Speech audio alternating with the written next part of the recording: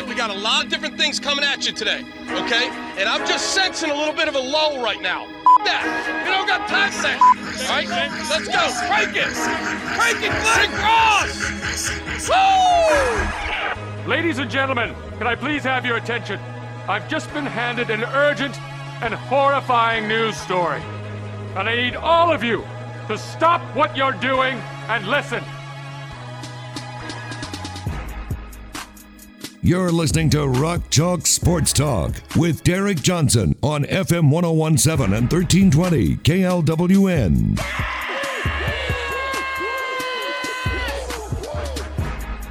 Hello, hello, hello. Happy Tuesday afternoon. This is not Derek Johnson. This is Lane Gillespie. And this is Rock Chalk Sports Talk on FM 1017 1320 KLWN. Got a good show for you today. We're going to start things off with some Kansas basketball news. We'll, of course, have the best of RCST trivia today. We'll finish off the second round in today's edition of Rock Chalk Sports Talk. Then got a couple top tens for you later today, both done by Derek ahead of time. And with this being Top 10 Tuesday, with the top 10s happening today, we're going to provide you with two top 10s here today. One of them being individual performances in the NCAA tournament. The other, the top 10 plays against Providence in the Sweet 16 matchup. First off, some Kansas basketball news. It's nothing major, and a lot of the stuff we already heard ahead of time, but it's completely finalized. The non-conference schedule for the upcoming Kansas basketball season. Completely finalized. That ranges from the beginning of the season all the way to the Big 12 SEC Challenge when it comes to the non-conference opponents. Going to go ahead and read those off to you. Talk a little bit more about that. So only one exhibition matchup this season, like they have been doing for the last couple of seasons, mainly due to COVID. It kind of surprised me they're still sticking with the one exhibition game, because in the past they've done two to start off the season. It's normally Washburn and Pittsburgh State, and then the year after it will be like Fort Hays State and Emporia State, the Division II schools here in the state of Kansas. But it's just one this year, and it's Pittsburgh State that is going to come to Allen Fieldhouse for the exhibition matchup. That will be on Wednesday, November 2nd. The times have not been released, but presumably like they have been for a lot of non-conference matchups, during the midweek, like Monday through Friday. That's like not on the weekend. During the weekday. I don't know why I just didn't say that. During the weekday, usually those games will start at 7 o'clock p.m. with them mostly being on ESPN+. So, yeah, that will be Pittsburgh State to start off for the exhibition matchup, the one game that will not count. Then they'll have about 4 days off before coming back that next Monday to face off against Omaha. Then later that week, again on Thursday, they'll be at home against North Dakota State. Probably a matchup with or a rematch with North Dakota State after they cut things extremely close a couple of seasons ago. That was in the 2020-21 season. There were no fans in attendance, so I know that had a bit of a factor. So now North Dakota State will come to Allen Fieldhouse with a full 16,300 at their belts. So two regular season games before the Champions Classic.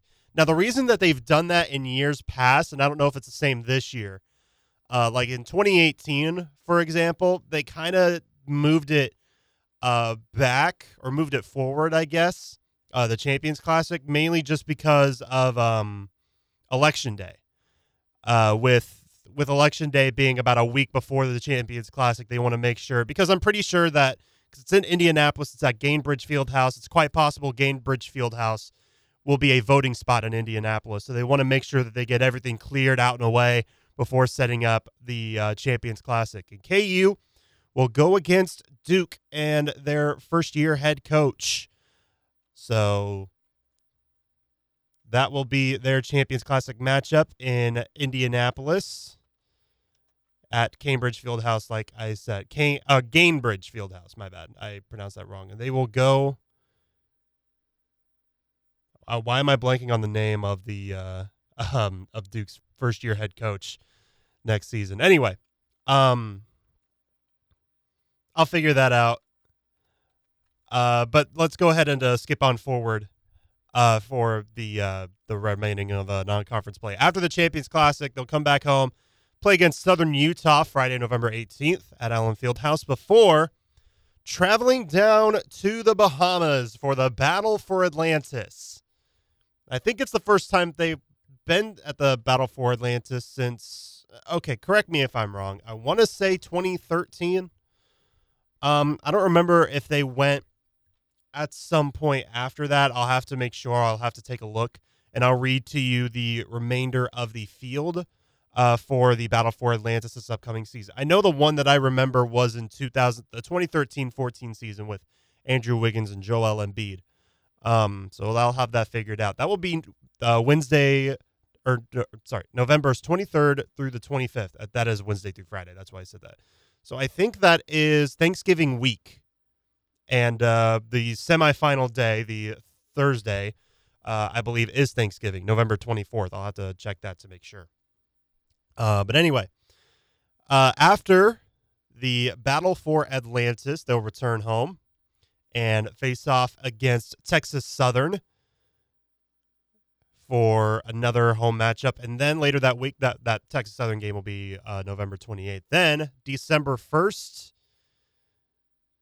will be the Big 12 Big East Challenge against Seton Hall this time. They'll go against Seton Hall at home for the Big 12 Big East Challenge, which last year was on the road against, I think it was on the road against St. John's last year. Yeah, it was on the road against St. John's. After that, probably, other than the Big 12 SEC Challenge, probably, or even including that, probably the most hyped non-conference game. That will be the Border Showdown, but it will be in Columbia at Mizzou Arena, December 10th. That's a Saturday. And I'm pretty sure all eyes, or at least a lot of the eyes around college basketball, will be centered around the Kansas-Missouri matchup for the Border Showdown. So that one will be a lot of fun. A week from then, another tough matchup. And this is honestly a home matchup that I did not expect for non-conference play. At home, December 17th against Indiana. You know, they're a coveted program, but recently they've sort of fallen off the spectrum of, being super duper successful, or at least as big as they were a few years ago when they had like Victor Oladipo and those kind of guys. And they were actually like making deep runs in the NCAA tournament. But in recent years, they've kind of fallen off. I wouldn't say fallen off the grid, but they have been falling off at least a little bit. So that one will be a very interesting matchup. Again, December 17th at home against Indiana. And I think that'll be around the time that not as many students actually some students might stick around, because I think that's the day after finals. So some students might stick. Usually that happens a lot. Like students will stick around before they have to go home because it's winter break and stuff like that. Then the final non-conference game before conference play starts, because there's still the Big 12 SEC Challenge in the middle of conference play. But the final non-conference play before Big 12 play begins is at home against Harvard on December 22nd. And that is a good matchup. That matchup is actually needed because they were supposed to play each other last season before Harvard. A lot of their team members were, I don't know if they tested positive for COVID or if they were in close contact or something like that. I'm not 100% sure, but they had to cancel the game against Harvard last year, and they decided to now just bring it back over and start it up again. I think that's great. I think that's phenomenal. So yeah, that's a matchup that will be the final non-conference matchup before conference play begins on December 31st, on New Year's Eve. That is when Big 12 play will begin, and that is what is listed down below. So, and I am looking ahead, and I believe, just thinking about the Battle for Atlantis, I think 2013 was the last time that they were at the Bahamas and that they were in the Battle for Atlantis. Yeah, indeed they were. It was 2013, the year with Andrew Wiggins and Joel Embiid. I think they did not do so well. I'll have to take another look. But anyway, that'll be something to look out for, the Battle for Atlantis. So pretty decent non-conference schedule. Oh, by the way, Big 12 ACC Challenge, January 28th. That'll be at Rupp Arena. Anyway, pretty good non-conference schedule. Pretty tough, I guess I should say. Because honestly, like, Southern Utah, decent team. North Dakota State gave us a run for their money, or gave KU a run for their money. Omaha should be a fairly easy game. Seton Hall's a good team. Indiana could prove their worth quite a bit. Missouri, it'll be enemy territory, but we've all seen all the memes and all the jokes that nobody shows up to Missouri games, so I don't know if that will stay the same. Probably not, because it's a rivalry game. I think the battle for Atlantis will probably be the toughest okay, honestly, I think the November 15th through the 25th, I think, will be the toughest stretch for KU, because you have Duke in the Champions Classic in Indianapolis going against John Shire. That's the name. John Shire, who will be the new head coach under the Duke Blue Devils, or for the Duke Blue Devils. So that is who Kansas will face off against in the Champions Classic. So Michigan State and Kentucky will be the other one. So it makes me think, because there are two games that go on that day.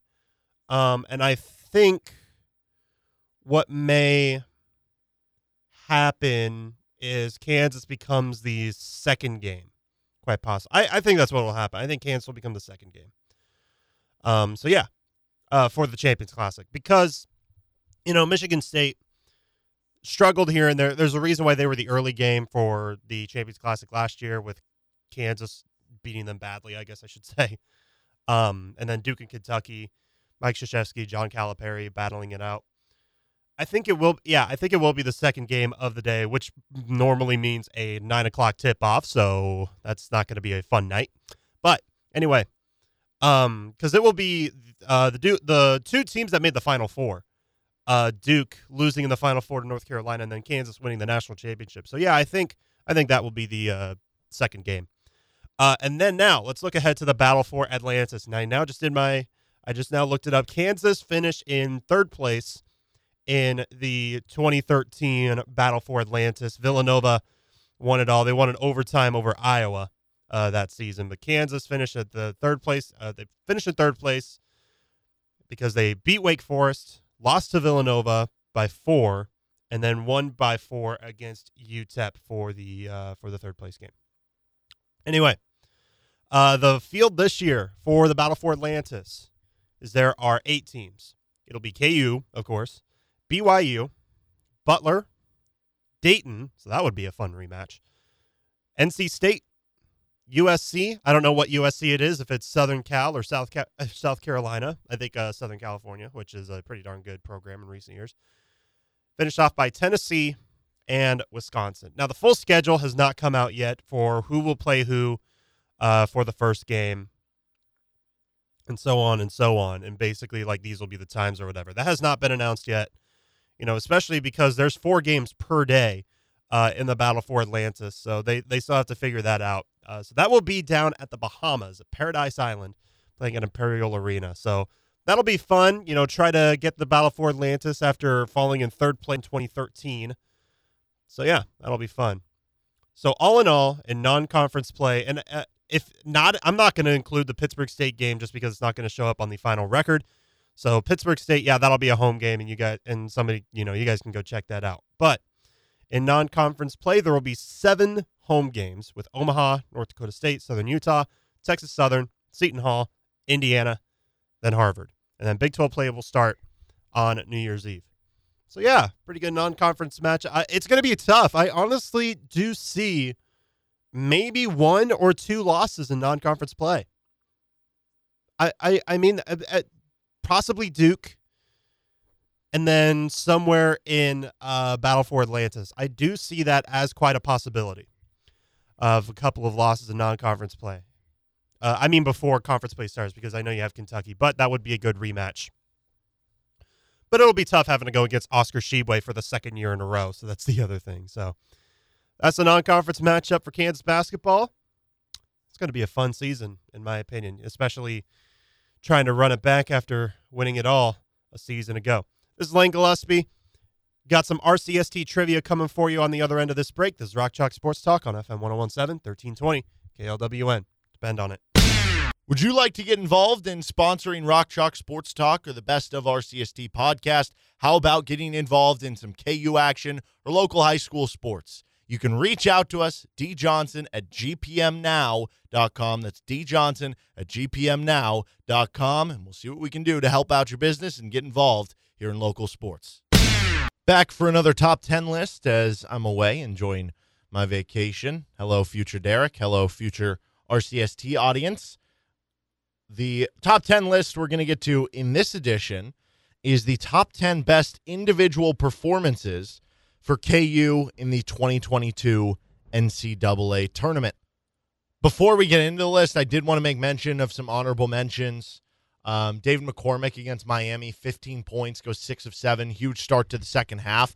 He only played 18 minutes, though. I only had like 3 or 4 rebounds, so maybe hard getting him on the list over a couple other guys. Jalen Wilson in the title game ties for the team lead of 15 points. DeJuan Harris, statistically, didn't have something that put you on the top 10 list in the title game, but he had the impact that would at least deserve some honorable mention here. Man, so many great performances. You could probably add in, Ochagbaji in the title game. It wasn't like an unbelievable performance, but at least honorable mention there. But with that said, let's get into the top 10. Number 10. The 10th best individual NCAA tournament performance by KU player this past NCAA tournament. Christian Braun against Creighton. Went for 13 points. He was 5 of 9 from the field, so he's efficient. Had 8 rebounds, 4 assists. It maybe gets lost in the cause a little bit because you think of that game being the Remy Martin game, or you think of just kind of the big plays late, whether it was the David McCormick block or the Ochagbaji steal and dunk, Jalen Wilson grabbing the rebound off the missed free throw and everything. But Christian was really solid that entire game, had some big transition buckets, really good rebounder in the game, and he helped KU kind of convert a lot of those transition opportunities that helped them stay in front despite the barrage of threes that Creighton was putting on. He just had a really solid overall game. There's some other good contenders for number 10, but when you match the kind of total stats there and the efficiency, Christian Braun there against Creighton in at number 10. Number 9. 9th best performance, also Christian Braun, this time in the title game against North Carolina. Not an ultra-efficient game. It wasn't a bad efficient game. I don't know how I would say that. 12 points, more shots than points. You never love to see that, which is why I say that. But still, 6 of 14. That's still a solid percentage. But when you just look at what he did in the second half, it becomes even more impressive.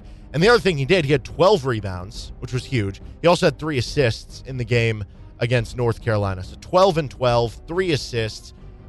He was obviously as big as anyone starting the second half for KU to give them that momentum, and that goes into it as well for KU. They obviously don't win the title with it. I mean, with as close of a title game as it was, you could say that about anyone who played and say, yeah, they don't win the title without him because it was such a small margin. But it's especially true with how important he was to start that second half and really get the momentum on KU's side, which is why it's in at number 9. Number 8. Number 8, Jalen Wilson against Providence. Kind of the same thing as Christian. Not an ultra-efficient game from Jalen in that win against Providence. You're talking about as many shots as you had points there. But again, you put up big numbers with a double-double. Just 1 less rebound than Christian had in the title game. 4 more points. And yes, you could say Christian's came in the title game, so it should be a better performance.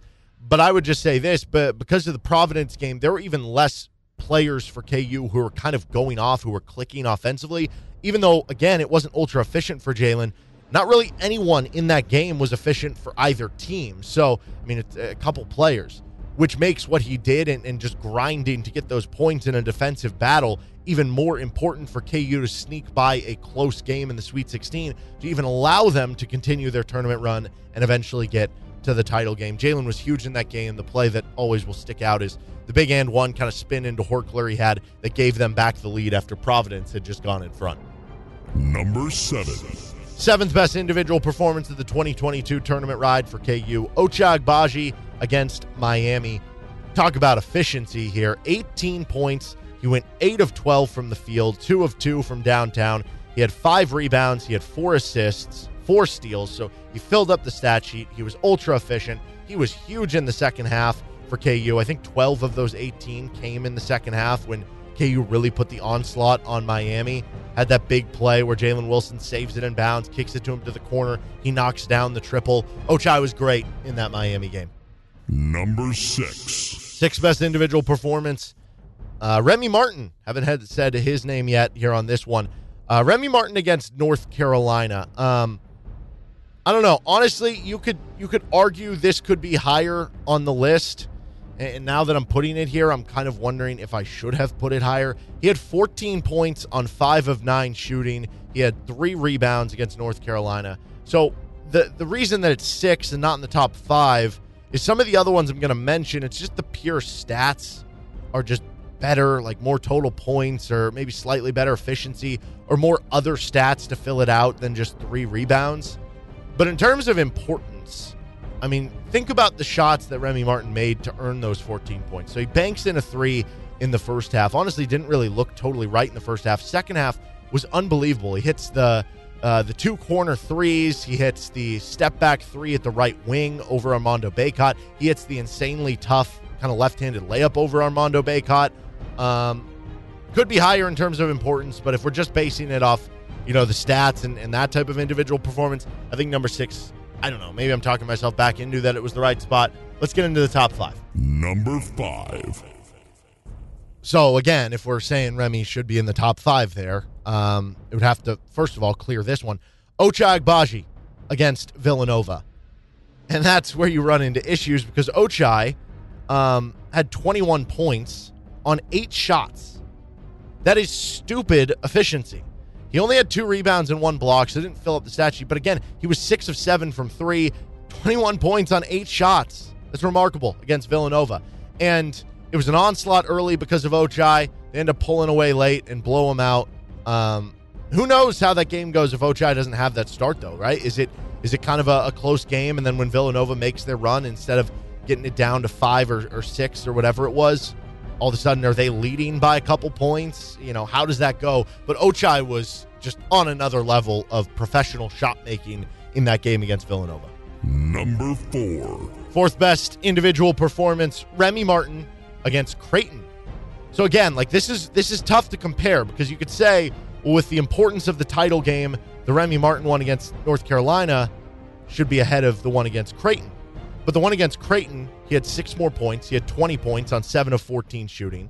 So it's about the same field goal percentage, too, between the two. But he had more other stats as well against Creighton. Instead of 3 rebounds against North Carolina, he had 7. He had 4 assists against Creighton as well. He did everything for KU, 27 and 4 off the bench. And, I mean, again, you could argue the North Carolina one because of the big moments in the second half, but I guess I would counter with this for why the Remy Martin one is number 4.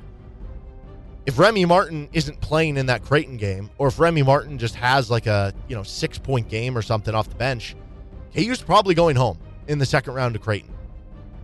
So they don't even get to the title game at that point. So I guess that's why that is number 4 on the individual performances. He was so good in that game. He was the best player for KU in that Creighton game. Number 3. 3rd best individual performance, also Remy Martin, this time against Providence. So same kind of argument there. You could say if Remy Martin didn't have this performance, then they just go home in the Sweet 16 before they get to another round. He had his NCAA tournament high of 23 points. He went 7 of 14 shooting, so the same he did against Creighton, but 3 more points because of free throws. He also had 7 rebounds. He had 3 assists. And that Providence game, unlike the Creighton game, was more of a defensive battle, like we mentioned with Jalen Wilson. So being able to score in that game was even of more importance, even tougher to come out with. And the big difference between the Providence game and the Creighton game, the Creighton game, it was mostly about the first half. I think Remy had 14 of his 20 in the first half against Creighton. Against Providence, it was a little bit more spread out between the two halves. And also in the Providence game, he made a huge defensive play. He took that charge. Providence was up 1 with the ball about to run out in transition. Had all the momentum. Remy Martin takes a charge. Then KU goes down and takes back the lead. That was a huge performance for him. Remy Martin all over this list. Number 2. Number 2 is David McCormick against North Carolina. Might have thought that would have been the number 1 when you hit those 2 big shots at the end there. Had 15 points, 10 rebounds. Unbelievable in that game down the stretch. Probably should have won Final Four MOP. But the only reason it's not number one is because the number one is also David McCormick, but against Villanova. It's hard to argue if you're just looking at individual performance. The Villanova one wasn't even more impressive than the North Carolina one. For the North Carolina one, and this wasn't just about Dave, but KU did get kind of worked on the glass, especially in the first half. That was partially because of Dave. So, again, like, he still ended up with the last laugh, had an unbelievable game. But if you're just trying to distinguish between 1 and 2, you do have that slight negative against you. Whereas the number one against Villanova, he also went for 25 points, so 10 more points. He had 9 rebounds, and the efficiency was remarkable. 10 of 12. He was hitting hook shot after hook shot.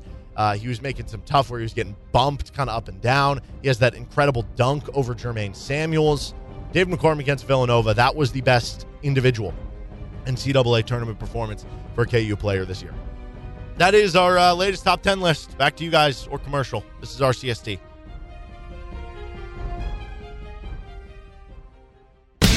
Did you know that on our website, KLWN.com, as well as our sister stations, 105.9 KissFM.com, Bull929.com, we have a program called Hometown Deals. So you click the tab, and it takes you to a magical place where gift cards are 50% off. We have handfuls of different restaurants and places that you can go to that you can get a 50% off gift card to. So just go to the website, click Hometown Deals, and you'll see some of those gift cards for 50% off. If you're a business and interested in being part of this as well and getting featured ads at no cash price and just gift card cost, you shoot us an email, djohnson@gpmnow.com. Sup, bro? Derek Johnson here. I'm out in Germany, but left some presents for Lane and Company. We've been going through our top 10 lists for KU basketball in all of their 6 NCAA tournament games, all of their 6 NCAA tournament wins, and the top 10 plays for KU in each of those games. The last 2 that we've done, we did Texas Southern, we did Creighton. Let's keep going in succession. On to the Sweet 16 and the win over Providence. Top 10 plays for KU in that win over Providence. Let's get it going.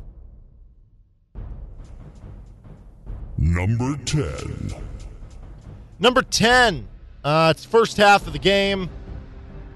Providence and Kansas are playing a defensive slugfest. KU's up 13-6, little under 12 minutes to go in the first half. Drive by Providence to the right. Looks like they're going to maybe get a bucket over Remy Martin just to size differential. Mitch Lightfoot comes over from the weak side to help in rim protection, swats it out of bounds, and keeps what was a remarkably great first half defensively for KU against Providence. It keeps the score at 13-6. Number 9. 9th best play on the list for KU. Drive from Providence doesn't go. They get the putback, and then it is swatted to the side by Ochai Agbaji when the game is 4-4, under 15 minutes to go in the first half. This was more of a, recollection of all of the Ochai Agbaji blocks. He had 4 blocks in that game against Providence. He was great defensively. Didn't really get it going offensively, but he still found a way to make an impact with that defensive play, so that deserved to at least get some mention on the list and in at number 9. Number 8. Number 8, Remy Martin, tied 4-4. A little bit after that block, 14.5 to go. Remy's driving to the right, takes a scoop shot layup, takes some contact as it kind of keeps the ball away from his body, and he just scoops it in. Another beautifully well-executed layup from Remy Martin that we saw so many of during the NCAA tournament run. Number 7. 7th best play, 28-19. Kansas leads it, a little under 18 minutes. The second half has just begun in this one after that really low-scoring first half of play between KU and Providence. And DeJuan Harris takes it to the right side on a drive. I mentioned back in the top 10 list for Texas Southern, you see the one play where he strips the ball away, and then that led to the conversation about he had that similar play against North Carolina, strips it away, and he's immediately doing the fist pump. He has this one against Providence where he drives it, takes a lot of contact, finishes through the guy's body on contact, gets the roll on the layup, and he's standing under the hoop whole time as he's starting to get the roll, fist pumping as well. I love the DeJuan Harris fist pump. That on its own gets it in the list. But The play itself, really good as well. That was number 7. Number 6. 6th best on the list. High pick and roll for Remy Martin. KU up 24-15. Final minute of the first half. He gets the switch onto Horkler, the kind of forward for Providence, and he gets a pretty good contest on it, but Remy takes kind of a tilted back, fading jump shot from in the semicircle at the free throw line, knocks it down, nothing but net, helps extend KU's lead at the halftime break, and obviously they go on to win the game. Number 5. Into the top 5, KU leads 11-6 early in the second half, little under 13 minutes to go. I mentioned Ochai Agbaji struggled offensively in that game. He made those big impacts defensively, but one of the best plays he made offensively, had a couple big ones. This was one in the first half. It was a beautifully well executed, and like every so often there will be plays throughout the season. It would usually happen a couple times a game with Ochai especially, where you go, that's a pro move. That was the case for this one with Ochai. He gets his defender kind of sized up at the right wing in transition, and then he just sets him up with a hezzy crossover jump shot. Unfortunately, he was like a foot inside the three-point line, but he knocks it down. It was filthy, and that was a pro move from Ochai.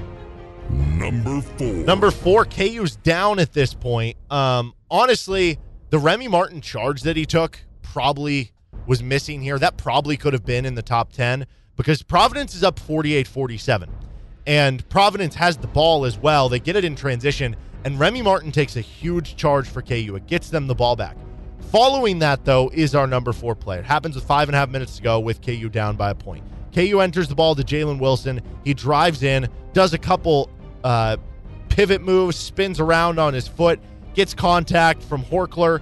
I believe it was Horkler. It might have been Minaya. And he finishes over him through contact, gets the foul. It was a huge play, got KU back the lead, and one on top of it. That was a huge make, one of the biggest plays that Jalen made over the course of the NCAA tournament. It wasn't the best shooting performance for Jalen over the 6 games, but boy, did he have some gigantic and ones and make a ton of huge rebounds and kind of grinded out plays for KU along the way.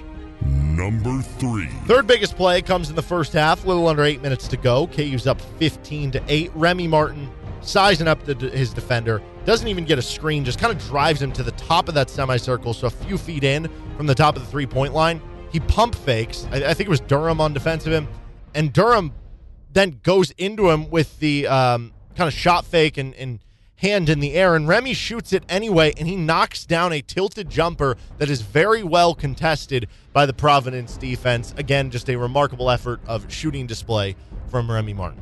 Number 2. Number 2 play came really early in the game. Little under 17 minutes to go. We're tied 2-2. KU gets the break. Ochai leads it in the middle. Passes up to the right to DeJuan Harris. DeJuan goes to the rim, and when he catches it, looks like he's going to get an easy layup. But on comes an athletic player from Providence out of the middle that looks like he is about to swat that thing into Sunday. So DeJuan, just with eyes in the back of his head, flings a sidewinding pass, cutting through the middle of the defense, knifing through. Christian Brown grabs it. Christian Brown goes up off 1 foot. Two-handed slam for Christian Brown. Great emphasis on passing and kind of everybody working together there for KU. But the number 1 play. Number 1. For KU in their Sweet 16 win over Providence is, you can probably guess this one. It was the confluence, most importance of importance to the game, moment, fun play to watch, big-time players late in the game. 55-50, KU was leading it. A little over 3 minutes to go. Christian Brown has it up top. They draw up the alley-oop for Ochai Agbaji, cuts in at the three-point line, grabs it, goes down, drops the anchor on the Providence defense, and that kind of felt like it wasn't, but it kind of felt like the dagger in addition to being just such an awesome play to watch. All right, back to you guys. That is the top 10 list from KU's Sweet 16 win over Providence.